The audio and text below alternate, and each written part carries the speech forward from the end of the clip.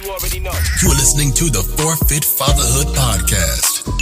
And we're having conversations with dope dads covering the 4 pillars of fatherhood. We call it the Fit Fatherhood Formula. Faith, family, finance, and fitness. That's right. These dads are setting the pace in business and fatherhood. This show isn't only about the outside success. We're getting down to who you are. Gentlemen, it's time to get fit. And now, let's get into the show.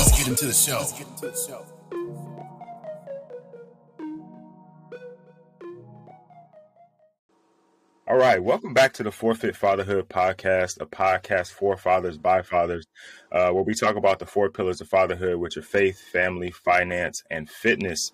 And I got another guest with me today, and I'm actually excited to get this one down, man. We did this before, and there was some technical difficulties, so it was a good episode too. So I definitely want to get this out to you guys.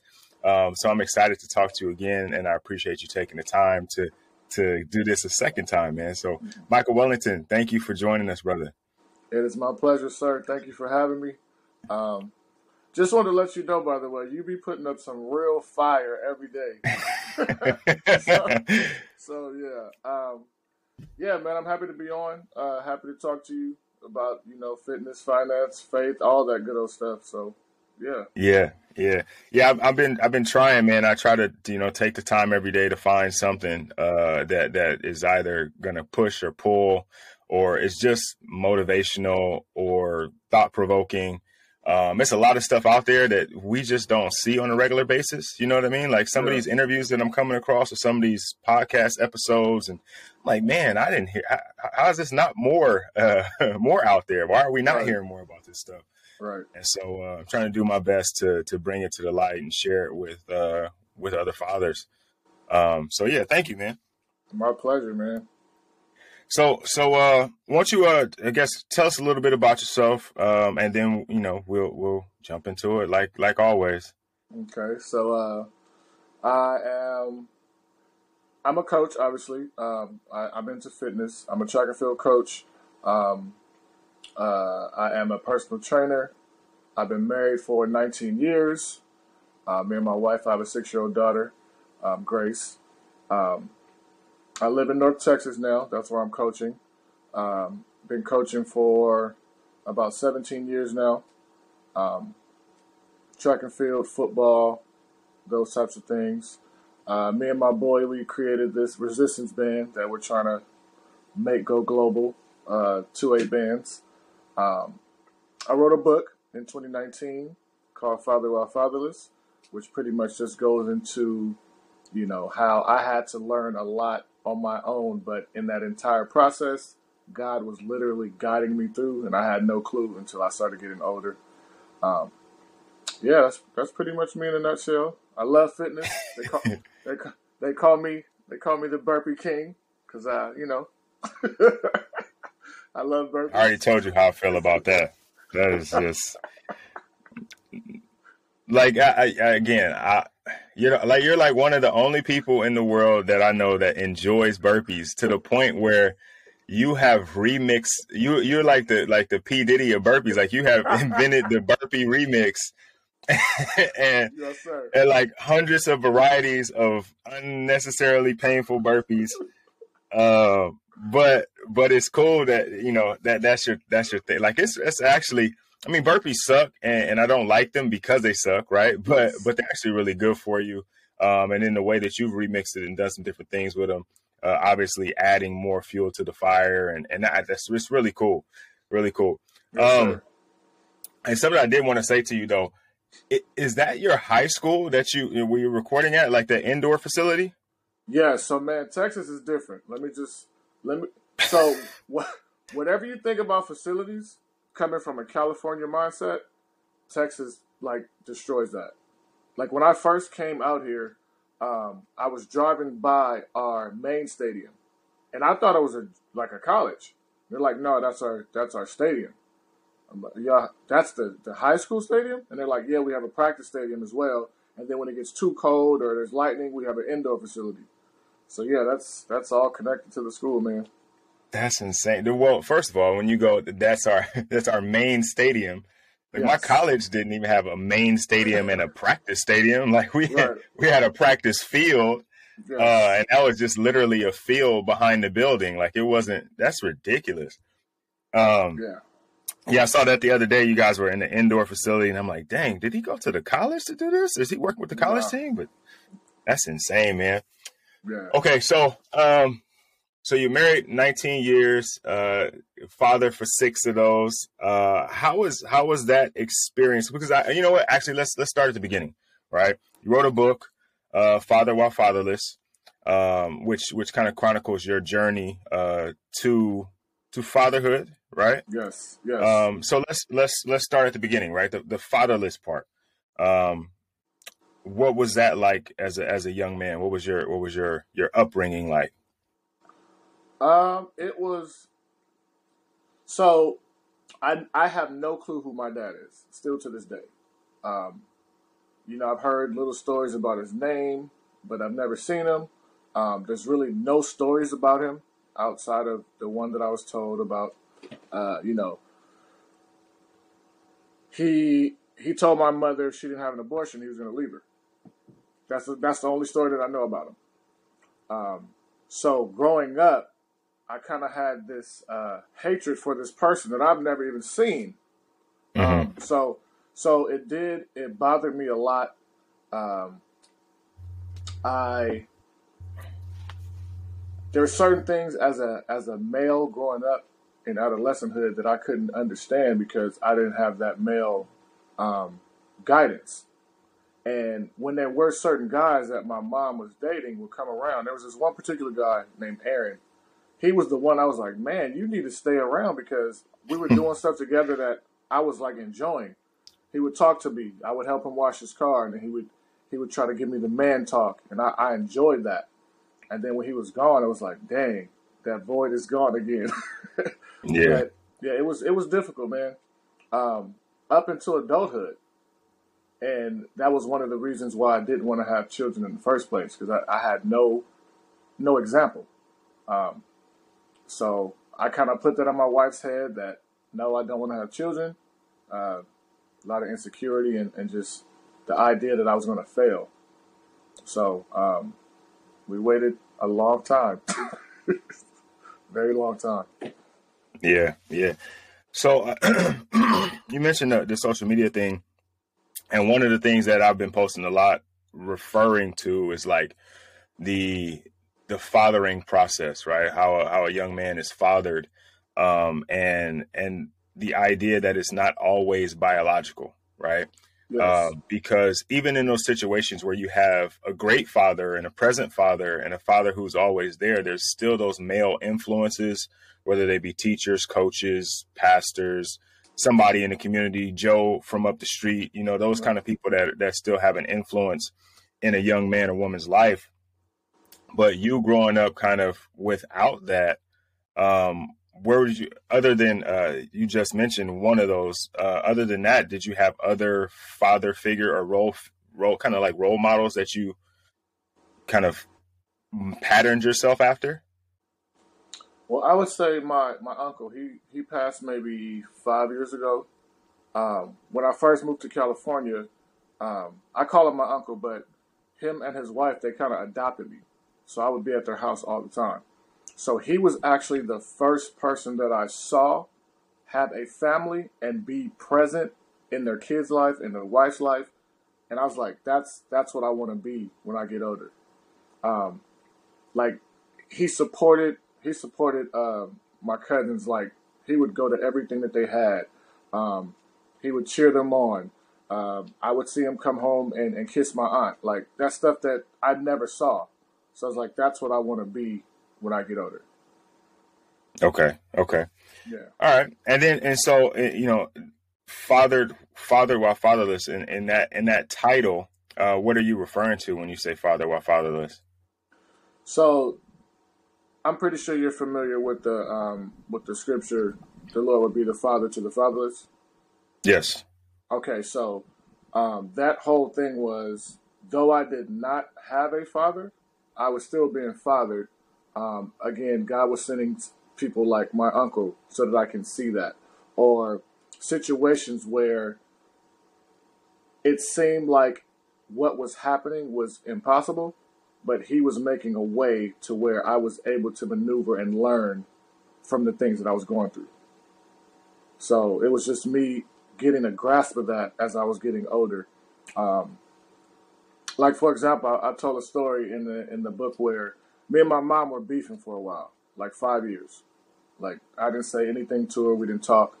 And I was sitting in a concert one day, and a guy wrote this song, and it was pretty much talking about how God's heart is when we disappoint him. Mm-hmm. And I kind of felt that emotion in the song. And in the middle of me feeling that emotion, I promise you the Holy Spirit was like, hey, that's how I feel when you treat your mom the way that you're treating her. So stuff like that. Yeah. So I immediately called her after that, and we kind of reconciled after that long hiatus of beef. So, yeah. Yeah. I can see how that's like, I mean, that's something like your dad would say, right? Like your dad would be like, hey, man, Yes. look. Yeah. And that's even more, a more powerful draw to, owning up and taking responsibility, and like, just like these are things that fathers would teach you, right? Like, and so Yes. not having a present one, finding one in the Creator, and finding one in God, and using the scriptures as guidance of how to become or be a man. It's funny. I read a book a few years ago. It was Jesus as a life coach, and it's like, if you look at the scripture and not just read it and go off the interpretations that other people have for it, and you just kind of follow or chronicle the life of Jesus and the things that he did, and the messages, like, this is a life coaching manual. Like, what I mean? Like, Yes. some of the parables and some of the things that you hear, depending on who you hear from, they're skewed a certain way or another. But if you listen to them and read them yourself, you can always find how it connects to your life, which is a super amazing thing, right? Like, it's always like people say when you go to church and you feel like they're talking directly to you, Yes. because it's always that, like, it applies to you somehow, right? Yes, it And in does. your Yeah. situation, it rang true in this particular instance, like a father would tell his son, like, hey, man, you need to talk to your mom. Like, Right. no matter how you feel, right, you need to be talking to your mom. That's your mother. She gave you life, that kind of Right. thing. So, Yeah. yeah. But I know because we've talked before, but you have kind of an interesting story about, finding your father, or at least so you thought. Yes. You want to tell us a little bit about that? Yeah. I can laugh about it now, but Yeah, I know. Yeah. So going back to the story that I told you about, the only story I knew about whoever my dad is. So one day out of the blue, I think I was 33, my mom calls me. She's like, call this guy. He said he's been looking for you for the last 30 years. I'm like, what? So I called the guy. He's like 15 minutes away from where I was born, in Louisiana. So I call him. We start talking. He was like, yeah, I've been looking for you for the last 30 years. I've always felt like you were my son. Me and your mom were talking back in the day, and yada, yada, yada. So I started talking to this dude every day, like for about 6 months. Like, I was looking forward to calling him every day because, I'm looking for that father. Mm-hmm. We're having these conversations. I'm falling in love with this dude. Like, oh man, it's finally happening. So we go out to Louisiana to meet him and his family. And I met them, and he was like, no matter what happens after this, you're still my father. But some stuff had happened. His wife had said some stuff, kind of rubbed me the wrong way. So I was like, you know what? We're going to get a DNA test so we can prove to her that you are my dad. So we took a DNA test, and every day I was waiting for the results. I'm looking online like, okay, it's not there yet. So there's one particular day, I remember it was raining, and I did not even go to breakfast this morning. So I stayed in my classroom. It was raining. As I got the results, the bell rang, and it said there was a 0% chance that he was my father. And as soon as Wow. I read it, I started tearing up. I almost cried, actually, as my kids were walking into the classroom. And I'm usually like the happy-go-lucky teacher or whatever. And they're like, "Are you okay?" It's like, "Nah, I'm actually not okay." Um, and that kind of messed me up. And from that point, I kind of withdrew from him. I would still Hmm. call him every now and then, but I just stopped calling him because I felt like I let that guard down, that wall that I had built for so many years. I had finally let it down, and then just to get that information. Um, so then I kind of stopped calling him. I was talking to him like once a month. Then it went from once every 3 months, and now I just kind of sporadically call him. But I think I needed to have that. I needed to have that experience because that allowed me to then want to have my daughter. Yeah, that's Yeah, wild, man. Zero yeah, percent. That's Jesus. That 0%. like give me like five. I'll take 5%. Right, Like, oh yeah, there was some human error in the testing, but right, like yeah, yes. but dang, 0%. That's tough. So then how did that kind of push you into wanting to be a father? Like, what about that situation kind of pushed you forward? Because I believe that before I met him, like I said, I had a real hard heart toward fathers. Like I hated Father's Day. I called Father's Day Deadbeat Awareness Day. That was what I called it. Hmm. Um, but me meeting this dude, even though he just had the thought that I was his son, he wasn't sure. He just thought it was, and the fact that he was seeking after me and I didn't even know who he was, that kind of broke that wall down. Yeah, And once that was brought down, I was like, yeah, if I do have a kid, I'm just gonna love it to death. Um, kind of like what he showed me, even though I wasn't his kid. yeah. I got you. Yeah. So before we get into you as a father, I do want to ask you because I saw this in the book description. You talk about there being a difference between growing up with a father, or sorry, growing up without your father and not knowing your father. What is that difference there? What do you mean by that? I would say a lot of it is. Oh, I think I brought this up the last time we talked. Yeah. One of my old students, we had a conversation where would it be worse to grow up with your dad and he leave? So like you have a certain type of relationship with him and he leaves, or not knowing him at all. And I think it's worse not knowing him at all because you, like I said, you have no guidance. Like what do I know about being a man if I never had that guidance? Like the one post that you put up where the guy was talking to his dad and he said, "I know nothing about you or me. So I'm pretty much learning everything on my own," which is why the title of that book came about as well. Yeah, yeah, Yeah. yeah. I don't know, man. Like I feel like I feel both sides, right? I can understand both sides because one, my dad was super present until him and my mom got divorced, and then there was like a period of time where he wasn't around, and then he started coming back, and now he's, it's back. It's not. There's that gap, right? Where that time where like, man, like I really wish he was there, but then I have memories to lean on and to kind of relate to. And so there's a pain there because of the hole that was there.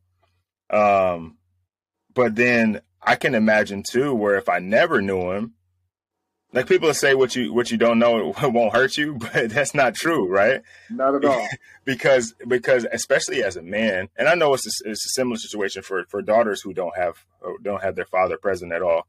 But as a man, seeking to find your identity without that kind of reflective older figure where you can kind of see, okay, he looks like me, talks like me. I can kind of be these are things that are real for me. You know, without that, I can see, especially in the world today, the way it is, just trying to find out who you want to be or who you can be without that presence it's got to be tough. It's got to be tough. Oh, definitely. Because I was thinking, okay, say you knew him, but he left at a very critical point in your life. Hmm. That critical point for us is about 13 to 18. Right. Like that void, it'd be like, okay, I know he's there. I know I can call him if I want to, but it's difficult. Now imagine doing that from birth to 18. I have no clue what's going on. Like, I'm literally walking blind right now. Yeah. Yeah. And again, that I still feel myself as a 41-year-old man having those little boy feelings for a father that I never knew. So, I don't know, man. It's So then, so did your mom, other than, you know, having relationships of her own throughout your lifetime, did she actively push you into like sports or to like male role model kind of situations, like go to the boys club or any of those things? Or was that something that just, you know, if it happened, it happened, or maybe you sought out yourself? Those are things that kind of just happen. I would say football, when I was 8, somebody convinced her to put me in football. So, other than that convincing, I'm not sure if she would have put me in it or not. Okay. Yeah. Because that's been the conversation in the comments. Is like, you know, there's a lot of single moms. I don't know where. I mean, they've the following of single moms has increased. But they kind of almost with a badge of honor will say, you know, I'm raising my sons by myself. Their dad isn't around, like these kind of things, right? And like, I did it all myself. I taught them how to be a man. And while I applaud that, you know, because I know it's a tough job to take on 2 roles, I think we both know that the male influence is important. And I'll talk, and some of the ones I talk to are like going through it right now. And I suggest a male influence, and they're like, nah, I got this. I'm like, what? And it's, I think it's a pride thing. I think it's obviously coming from a place of pain, right? We can't trust men because their dad didn't do this thing the right way. But there's got to be some type of male influence for a young man, especially. Right? There has to be. There has to be. Because it's imperative for especially young black boys to have some type of male influence in their lives, because, you know, I work in a public school now, and I can see the difference between kids who are in single parent houses as opposed to kids who have 2 parents. Even if the father is one of those guys that have a lot of money and he's like, hey, I'm going out of town for 5 years and I'm just going to give you this money. The fact that they have that relationship as opposed to the kid who does not, it's a lot more likely for them to go the wrong way if they don't have some type of influence in their life. Yeah, yeah. And I would even argue too, in a situation where a dad is not completely present but is a presence, you know, like it just to have a second person, right? Like you're about to do something wrong and you think, oh, my mom would be disappointed and my dad would do that little right? Like, yes. Yeah. And that's enough to keep a kid on track, right? That's enough to keep a kid, please don't call my dad, right? Like my dad is never around the house. You know what I mean? He can just come around and buy me shoes on Christmas, but please don't call my dad, right? Right. You know what I mean? Right. Because even though, you know, they're not all that you need them to be, the fact that they are is one of those things where it's like, I think even some of the dads devalue that position. Because I've been doing some work with First Five and kind of talking about co-parenting, right? And it's obviously a tough situation to co-parent, especially coming out of a divorce, which is most of these guys' situations. And dudes are like fighting to be in their kid's life, but fighting a losing battle, so to speak. And it's like, you know, when you get to a point where you know you're losing, especially as a guy, sometimes we'll just take the L and be like, yo, this is it. I'm out. You know what I mean? Right. I'm still going to do what I can for my kid, but I'm not going to fight to be present because she's winning this battle and I don't want to, you know what I mean? Right. And so dudes would be like, well, you know, he's doing pretty good. He'll be all right. I'll get him some shoes, you know, I'll come to the game and that'll be enough. But that presence is so powerful, right? If you can get past just the weekend father thing, right? And maybe show up on a Tuesday, just randomly, right? Or, right. You know, that is, I think we don't even understand how powerful we are until our kids are older, right? Because your daughter's 6, right? Yes. And as much as you feel like you're doing a great job, you don't really know yet. You know what I mean? Like you see little things that she's doing and be like, okay, yeah, all right, perfect. Like she's doing good stuff. And that means that we're doing good. Because me and my wife the other day, we were in the car and we had just dropped our kids off. I think it was at school or something. And we both looked at each other and had the same thought, like, man, we're doing a good job. And then at the same time, I was like, yeah, but we don't really know though, right? Like when they're 20 and 30 and making like adult decisions, that's when you know for sure if you've done a good job, right? And so I just always try to remind these guys that I'm working with is that like, don't take yourself for granted, right? Like just the little things that you're doing are so important. Just that little bit of effort, like that means the world to the kid. And to have that ability to do that, just don't let that go. Right. Right. Yeah. So speaking of your daughter, right? So you didn't want to have kids, right? But you know, you got open to the idea. What was that like for you? It was scary. I was looking forward to it. It was a whole lot of emotions going on once we decided. But it was literally like the day me and my wife decided, you know what? God says, hey, let's have a kid. We decided. We did it. First time's a charm. Literally first time. And then when she came, like, I was so like, wow, like, I'm a father. It was probably the most beautiful, scary thing I've ever had to deal with. And then I just look at her now like, dang, I have a little person that that is depending on me to grow and learn and all types of stuff. So it's been a good experience so far. Yeah. It's funny to see you talk about it, right? You can see the like you're glowing right now. like that. She has such an impact on your life.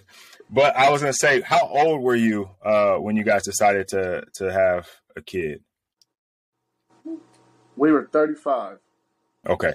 And the reason I ask is because a lot of times, you know, when we're having kids at a young age, we haven't yet had an opportunity to be a man yet, right? Like we haven't like had our transition from being what I would say is like a boy or just an immature young man to being responsible, providing for a family. Like it was you and your wife for a good amount of time. You're providing for a family. Yes. You're being responsible. You are thinking of someone other than yourself. And then you decide, even though you hadn't wanted to up to that point, you were in a position as a man to say, okay, I know what's coming. I'm nervous for it because I know what's coming.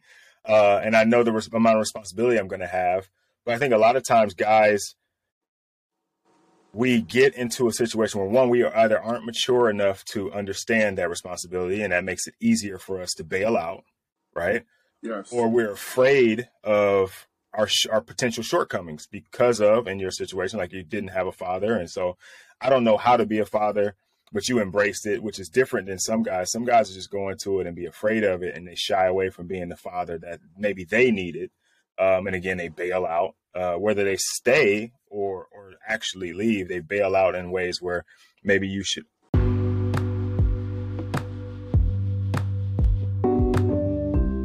My bad. I know you're enjoying the episode, but I just want to let you know that this episode is actually brought to you by 28 Bands. 28 Bands is a multi-loop fabric brand with a unique design that unlocks a whole new world of training. This isn't your typical resistance band. It's not the cheap plastic stuff or the rubber stuff that's tough on your skin and rolls up and rips your hair out. It actually works perfectly for both upper and lower body. Two of the biggest reasons busy dads like you and me don't work out is because we don't have time and we don't have space. We don't have time to fit it into our day, and we don't have the space of a commercial gym at our home. So this is where 28 Bands comes in. You can get a full body workout in a minimal amount of space without a bunch of equipment. If you're looking to get in a quick workout that's going to get you burning fat, get you stronger, faster, leaner, then go ahead and head over to 28 Bands and grab your 28 Band today, right? That's www.28bands.com. Again, www.two8bands.com. overcompensate. Did you feel like, okay, you decided you're going to do it. You're nervous, obviously, because you know all of the responsibility that now is going to come upon you. Did you feel like it forced you to change in any way? Oh, definitely. Um, if I would have had a child 10 years before, so when I was 25, because of all the healing and brokenness that I had to get over, I think I would have been one of those bailers. I really do. Because at that time, I just mentally, if we're talking about exercise, nothing can break me.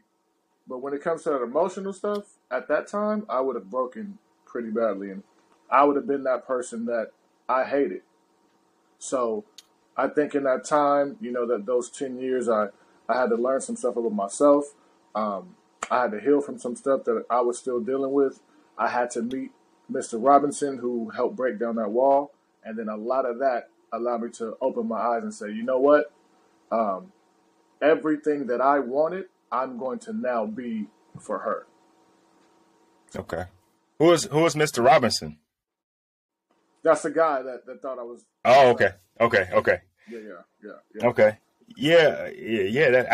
That's. I didn't even think about that until just now. You said it you mentioned it brought down your walls, but it opened up a door at the same time, right? For you to kind of start to look at, okay, now I can be a father to somebody. Yes. And because of your own situation, you could be a great father. You know what I mean? Because you've lived through feeling what you needed, right? And now you can provide that and then some, right? Because you can put your own little flavor on it. Yes. So yeah, that's super dope. So 6 years old. We looking to make her a big sister anytime soon? Yeah. She's been asking for a sibling for the last year. So me and the wife have been, I guess, practicing, so to speak. Okay. So we'll see. Yeah. That's funny. Yeah. Kids ask for like brothers and sisters, like they're asking for like a Happy Meal or something. A toy, right? Because my daughters are funny because they'll do the same thing. Like we aren't. I went and got the procedure or whatever already, so they ask and it's in vain. But I'd be like, man, y'all don't really understand. You don't have you. It's not a doll. Like you're not. This is not. You're not gonna have nothing to do with it for years, other than like holding and going to get some diapers or a bottle. Like you're gonna be tired of this kid before they even get a chance to be anything. Because they asked me for. We have a dog, and we were going to PetSmart the other day, and get some dog food. And they have like the adoption people there out front with all the dogs, and the dogs are cute, yeah, right? So they want to see the dogs, and they find one, and they fall in love immediately. Right. And I told them no at the door. Like, we're not getting another dog because the dog we have now is my dog now because y'all don't do nothing with it. Right. And so I told them no. We're walking around. We split up because they want to go see the goldfish. So they go with their mom to see the goldfish. And when we meet back, now she's on the board. Right. Like, oh, we should get another dog. And the girl showed me. I'm like, first of all, the three of you are insane. Like, there's no way we're getting another dog. So yesterday, our dog he's a house dog, and he's when he's hungry or he wants to go outside, he'll bark. He'll just be somewhere in the house, he'll be barking. And I hear him. They're downstairs with him. I'm upstairs. I hear him barking, and this is going on for like several minutes. He's barking. I hear him scratching at the door. I come downstairs. They're sitting on the couch next to the door. And nobody got up. Like, come on, man. Like, y'all just waiting for me to come down and get him? Like, yeah, we definitely can't get another dog, and we for sure not having no more kids. Right. Like, we have, though, and it's funny, considered adoption just for the sake of, like, helping another young person, who doesn't have a family, that kind of stuff. But as far as, like, newborn baby, nah, I'm good. I'm good on that. I'm good. Yeah, we actually thought about adopting too, but we want them to be small. Like we want them to not remember anything that maybe Oh yeah. they experienced, So, yeah, we thought about that. Yeah. I think we probably, I don't know, we're getting old now. Not we're getting old. Our kids are getting older now.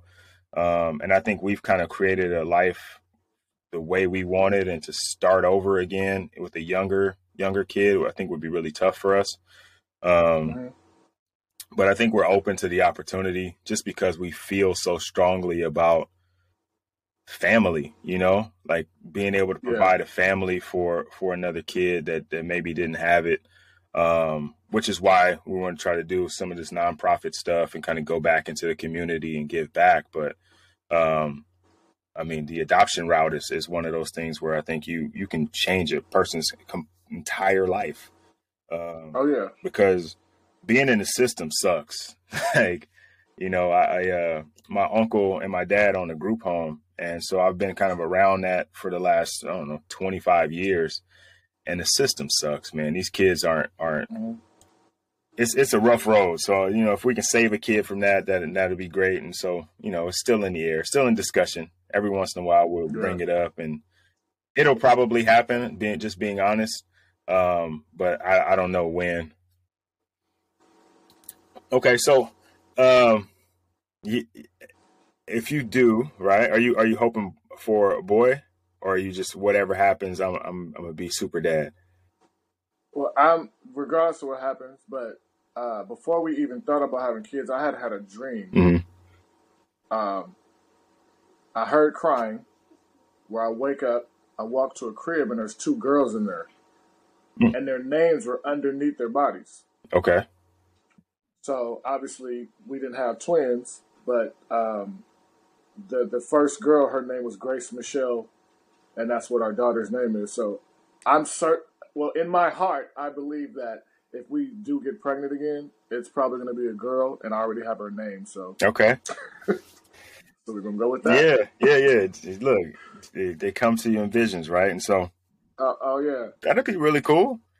I'm in the two girl club, and having a daughter, and I'm sure you know this, having a daughter, it brings a different side of you out, right? Like, because prior to this, I wouldn't say that I was like super masculine, like, whatever, alpha male or whatever people say, right? Like, I think I have a presence about me, but I wasn't like over the top with it, right?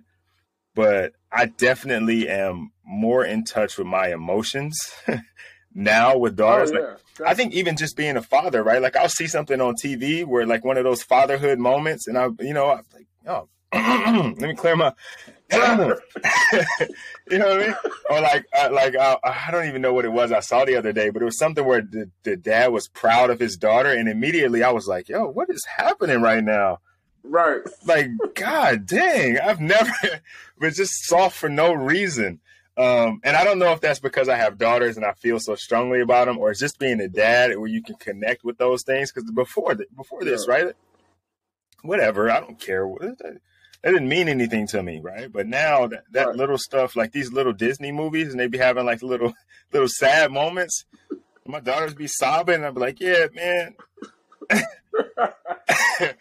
No, listen, boy or girl, I can't watch anything where a father and a kid like have some type of engagement. Man. Because I just start tearing up. I gotta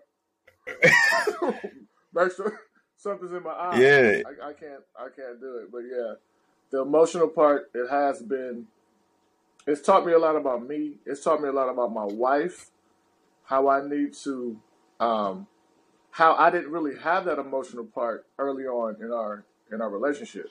And it seems like now that my daughter's here, it's showing me all the stuff that I did terribly wrong with my wife. Mm-hmm. It's starting to change because of her. So yeah, the whole emotional part increased 1,000 when she got here. Yeah, my wife will tell you that I'm a better husband since I became a father. Yes. When we were young in high school, she would always say that I was a robot, like I was emotionless. Like, and I'm like that kind of in general, right? I don't get too high, I don't get too low. I kind of fly in the middle, just from life experience, right? I don't want to get too high because it's coming back down, and I don't get too sad about it because it'll come back up. See, Right. that obviously for a woman who's more emotional is like frustrating, right? Like, um, but now I'm riding the emotional roller coaster. Like I'm up and I'm down, and like it's super Yeah. weird to me because Right. I'll have a bad day. Like I didn't used to have bad days. Like I would always say I don't have bad days. I just have varying levels of good, right? But now I'll have like a Yes. bad day, and I'm like, dang, what is this? Like what are these emotions? And Right. so and what that did though is it kind of forced me to start doing some homework on what emotional intelligence is, right? Because I had a couple emotions. I was mad, I was happy, and I was sad, right? That was it. I didn't have then she's a therapist, so she showed me like this wheel of emotions. Dog, it's like 25 emotions. I'm like, what are these? What Yeah. are these things? Like, it's too Right. many. It's too much stuff. There's too many things. Right. But now that I have daughters, I obviously need to know when they're feeling a certain way, like what is that actual feeling, right? Because I want to Right. be able to help them work through it, not solve it. And I think that's a problem that men have is we always are trying to fix things and solve things. Mhm. But I want to have the wisdom to help them work through it themselves, to be present while they're working through it, other than just saying, "What are you mad for?" Right? Right. Right. Because that's super Right. frustrating. My youngest is probably the more emotional of the two, and if you ask her why are you mad, oh, it'll send her into a spiral. Right. So I'm not mad. Like, you're stomping around, you're grumpy, you got your arms crossed. Those are all mad signals as far as I know. Like, Right. like if you was on the streets, we might be ready to fight. Like you just showing that you're Right. showing me that you're mad. That's not it. Um, Right. so yeah, it has definitely forced me to expand and grow as a man, and as a person, because Yeah. prior to kids, I was like, I was doing pretty well. We had been together for a long time. If we didn't have kids, we was going to be together forever, I think. Right.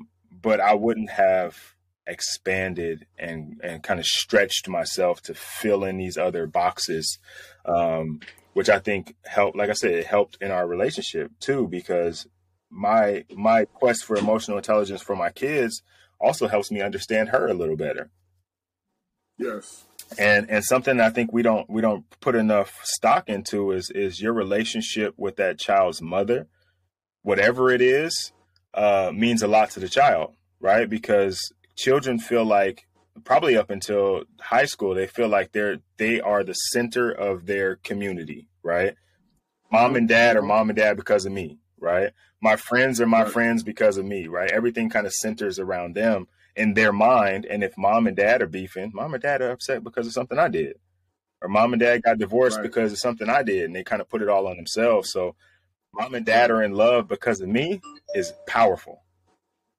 Yes. And I think that's something that they need to see, especially with us having daughters, how you treat your wife, the example of love that you, because no matter what, you are their first love.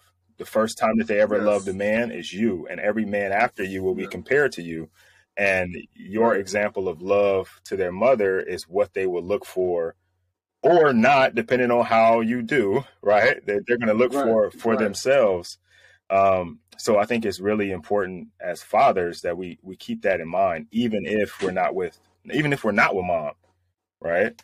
Because you can't be like, I don't remember my dad ever saying anything negative about my mom, even though they were, divorced, and they had like a little nasty time where things were a mess during the custody battle. And I remember my mom saying stuff about my dad because she's more emotional and vocal. Right. But I don't remember him saying anything about her negative. And it really meant a lot to me because I was a mama's boy at that time, like he would have said something bad about my mom, and I'm pretty sure it would have been like, I don't want to come over this weekend. I would have took it personally. Right.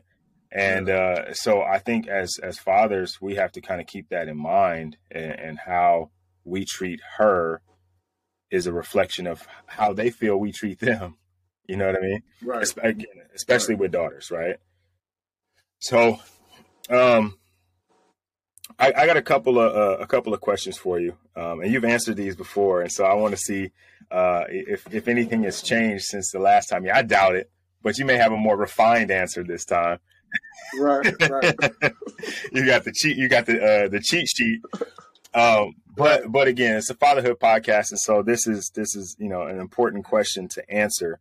And I might throw an extra question at you just because. But what does fatherhood mean to you? Fatherhood to me, it means that I'm responsible to lead, guide, nurture,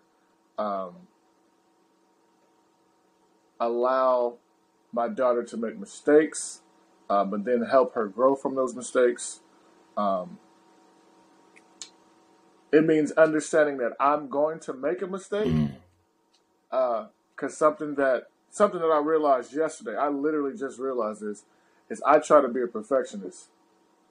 And what I learned just yesterday, that perfectionism shows that you're still insecure about something within yourself. So fatherhood is also me understanding that I'm going to make mistakes. I'm not going to be perfect in her life. I'm going to do things that disappoint her and probably stray her the wrong way. But understanding that in that, I can still teach her something in that insecurity. So all of that mixed into one. Yeah, I like that. I really like that last part, but it's something that you said that I haven't heard a lot of guys say, and this is something that I think is important, is nurture, right? Oh, yeah. Because I think we look at the parent dynamic and we say mom's the nurturer, dad's the provider or the protector, right? But I think, and I feel like I would say I sound like a single mother right now, but dads can nurture too. Right. Just like they'll say, moms can make boys tough too. No, dads can nurture too. And I think that we should, because we nurture in a different way. And that gives our kids balance. Right. Like the way that I love on my daughters is different than the way that their mother does, but it's also needed. Right. It's also important for them to feel that from a masculine energy. Right. What nurturing is from a masculine energy, because in their lifetime, they're going to deal with masculine energies, and they need to know to understand what that feeling is. And it's our responsibility, because again, like I said, we're their first love, to be able to give it to them. Right. Yes. The second part of that, though, the perfectionism and making mistakes, I think we all struggle with. Right. It's not a you thing. And you probably realized it because you were going a little further maybe into the perfectionism thing than you needed to. But yes, we are going to make mistakes, and that is a part of it. And understanding that we are going to make mistakes, and then being open to change after we make that mistake. Right. When we realize it, it's not one of those situations where they just gonna have to deal with it, which is something that my dad or my mom might have just said, I'm the parent and you just gonna have to deal with whatever I give you. Is recognizing that we made a mistake, maybe apologizing for it if we need to, both of us learning from it and both of us getting better.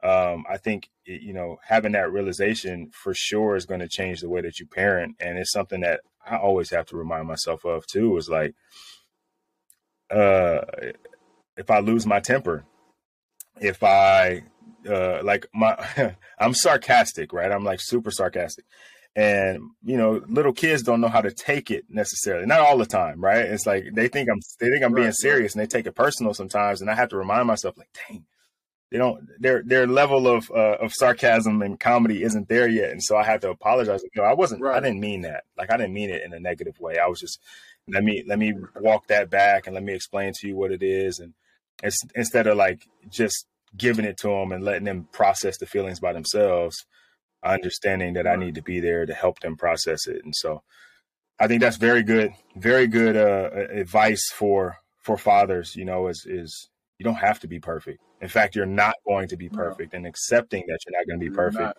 is okay. Yeah.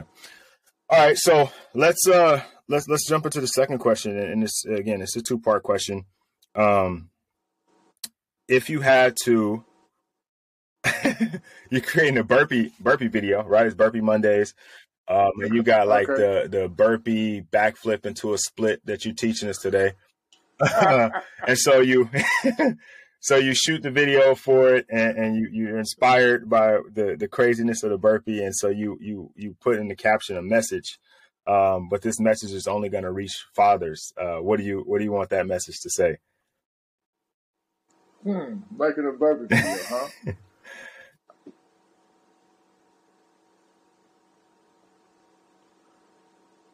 Your only limitation is what you think.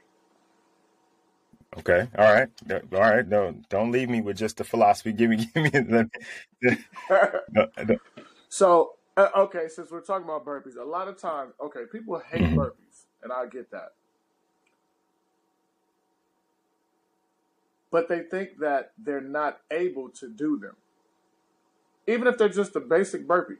You know, I can make it as simple as possible, or I can make it as complex as possible. You only can't do it because you're limiting yourself to thinking that you can't do it. Anybody can do a burpee. Big people, little people. I taught my daughter how to do a burpee at 3. So yeah, you're the only limitation. That's corporal punishment, by the way.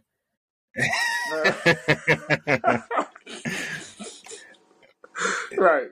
No, but yeah, I like that. Yeah. And so that makes sense, right? Because I think we do put limitations on our ability as people. I think we put limitations on our ability to father based on our past fathering, and our potential outlooks on fathering.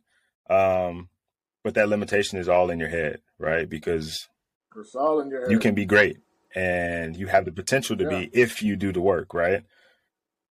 Yes. Okay. All right. So you mentioned it, right? And so you taught your daughter how to do a burpee, right? And so now you're making another video, and it's skewed towards a 6-year-old, right? It's 6-year-old burpees. What is the message that you want her to see in the caption?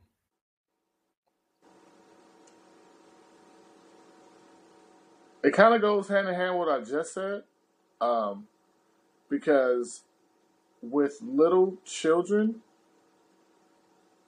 they have to know through you first that they can do anything. Because, you said a lot, you can do anything that you put your mind to. And a lot of people don't really grasp that. But if you can start that seed in a young kid early, then as they get older and those obstacles and those tests start to come their way, that seed will grow at the time where it's supposed to. And they'll be like, you know what? I can do this. My dad told me I can do this, and he showed me that I can do it. So I know I can do it. And a lot of times they'll hear your voice in their head, like, man, he pushed me through these times when I was little, and he affirmed me when I was young and told me who I was and how strong I am. And then it'll grow at the time where it's supposed to. So it's kind of like the same thing. You are your only limitation. Yeah. That's a good message. That is a good message for both populations, fathers and for children. Yes. Because I think those limiting beliefs are what holds us back, right? We have character flaws, and we have, social issues, and we may have financial issues and all those things, right? But if you think it, you can be it, right? If you can put the thought into your head, right, that's that first mental rep of doing it, right? And it's funny, I actually posted something about that the other day. It's like we don't think that we can, so things are impossible, right?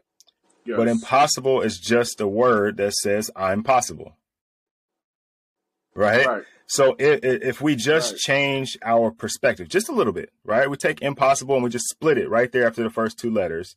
Whatever that thing is that you're saying is impossible is now possible. Now you have to actually take the actions, right? Because now that you know it's possible, like you talk about, was it Roger Bannister and the mile, right? Once he breaks it, which was impossible at that point, once he breaks the record, in that next year, everybody's breaking the record.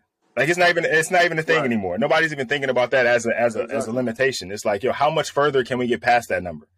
How fast can we run it? Like before, it was impossible to do it. Now I'm trying to do it in 3 minutes, right? Like it's just a matter of changing the mindset. And sometimes somebody else will have to prove it to you. You won't believe that you can do it yourself. And that's one of the beautiful things about a podcast or like some of the stuff I'm posting is being able to see someone else outside of you, because you battle with it in your head, whether you can do it or not. Right. And you'll constantly talk yourself out of it. But then you see somebody say, hey, like you just did, right? Somebody will see this and be like, you're your only limitation. And I'm like, you're absolutely right. Let me go do something. Right. And that's why being a coach is so important too. And going back to what we were talking about earlier, having that male influence in sports, because a lot of kids, especially if they don't have fathers in the home, don't believe they can do it. It's like, no one's ever told me that I could do anything. So who are you to tell me, like, no, you can do it. You just got to believe you can do it first. And I'm going to push you through it. It's not always going to be easy, but you can do it. Yeah. You just got to shift your mindset. Like all they might have heard is you're fast, right? But nobody's ever really told them how fast they can be. And they've settled for being the fastest kid on the block, fastest kid in the family, which is great, right? It depends on the family. Like if you're the fastest kid in some families, like that's phenomenal, right? Right. but then they get with a coach and like yourself, and you can see the foundation that they have and how they can build on that. And if they never run into you, right, and you're never able to pull them, push them, groom them to being the best that they can be, then they won't. They'll settle for being the fastest in the family. What's beautiful about that is no matter when that sports career ends, right? They may not make it to the Olympics, but let's say they do. At some point, that's going to be over. You don't run forever. But the lessons that they learn along the way, along that process, along that journey, overcoming obstacles, believing in yourself, hard work, dedication, commitment, prayers, belief, all these different things that they're going to learn along the process. When they stop being an athlete and they start being just a person, they all translate. They all translate into life and just being a better person in general. You're going to need all those qualities that you got that, again, they probably wouldn't have gotten if they had not had a coach. So you are a father to one biologically, but you are fathering an entire track and field program and have for a very long time. There are a lot of people who are better human beings because of you, because of the influence that you've had in their life and the influence that you continue to have in their life. And thank you for that, right? Because that next generation of young people that have gone through your program and persevered have learned a lot about themselves and what they can become. And so thank you for that, for fathering them without being their father. My pleasure. All right, man. Look, thank you for taking the time out of your day for a second time. This time we didn't have any technical difficulties, which is phenomenal. And I think we put together something really special, man. I really appreciate it. I enjoyed the conversation yet again, and I don't think there's been a time where I haven't enjoyed the conversation. So even when I got to see you speak at the strength and conditioning conference, I was like, man, this dude he's on his stuff, man. So I appreciate it, and I thank you for taking the time out of your day. I know you got a busy day planned ahead of you, and I know that I got something from this, and I know that the guys who are listening will take something from this. If guys are looking to get in touch with you, maybe to learn more, maybe they want to get some bands, maybe they want to do some burpees, where would they find you? Instagram, Coach Wellington Develops. On Facebook, just my name, Michael Wellington, MICHEAL Wellington. And I also have a YouTube channel, same thing, Michael Wellington. If you hit any of those, you want to ask me a question, I literally will respond within the hour. So yeah, hit me up, ask me any questions you want. I am more than willing to respond. Yeah. Also, fellas, the book, right? The book is available. I know it's on Amazon. Is there anywhere else they could find it? Amazon, Barnes and Nobles, pretty much. Okay. All right, cool. So make sure you guys go follow him, ask him a bunch of questions, grab the book, ask him even more questions. Remember, this is a fatherhood journey that we should not have to do alone. And that's the purpose of the podcast. So hopefully if you're listening, that's why you're listening, is because you want to be a better father and you need to explore every avenue, and reading a book about being father while fatherless and learning his journey can definitely help you expand and grow in your fatherhood. Thank you again, brother. I appreciate it. And I'll talk to you soon. Yes, sir. My pleasure. Thanks for having me, man. Yes, sir.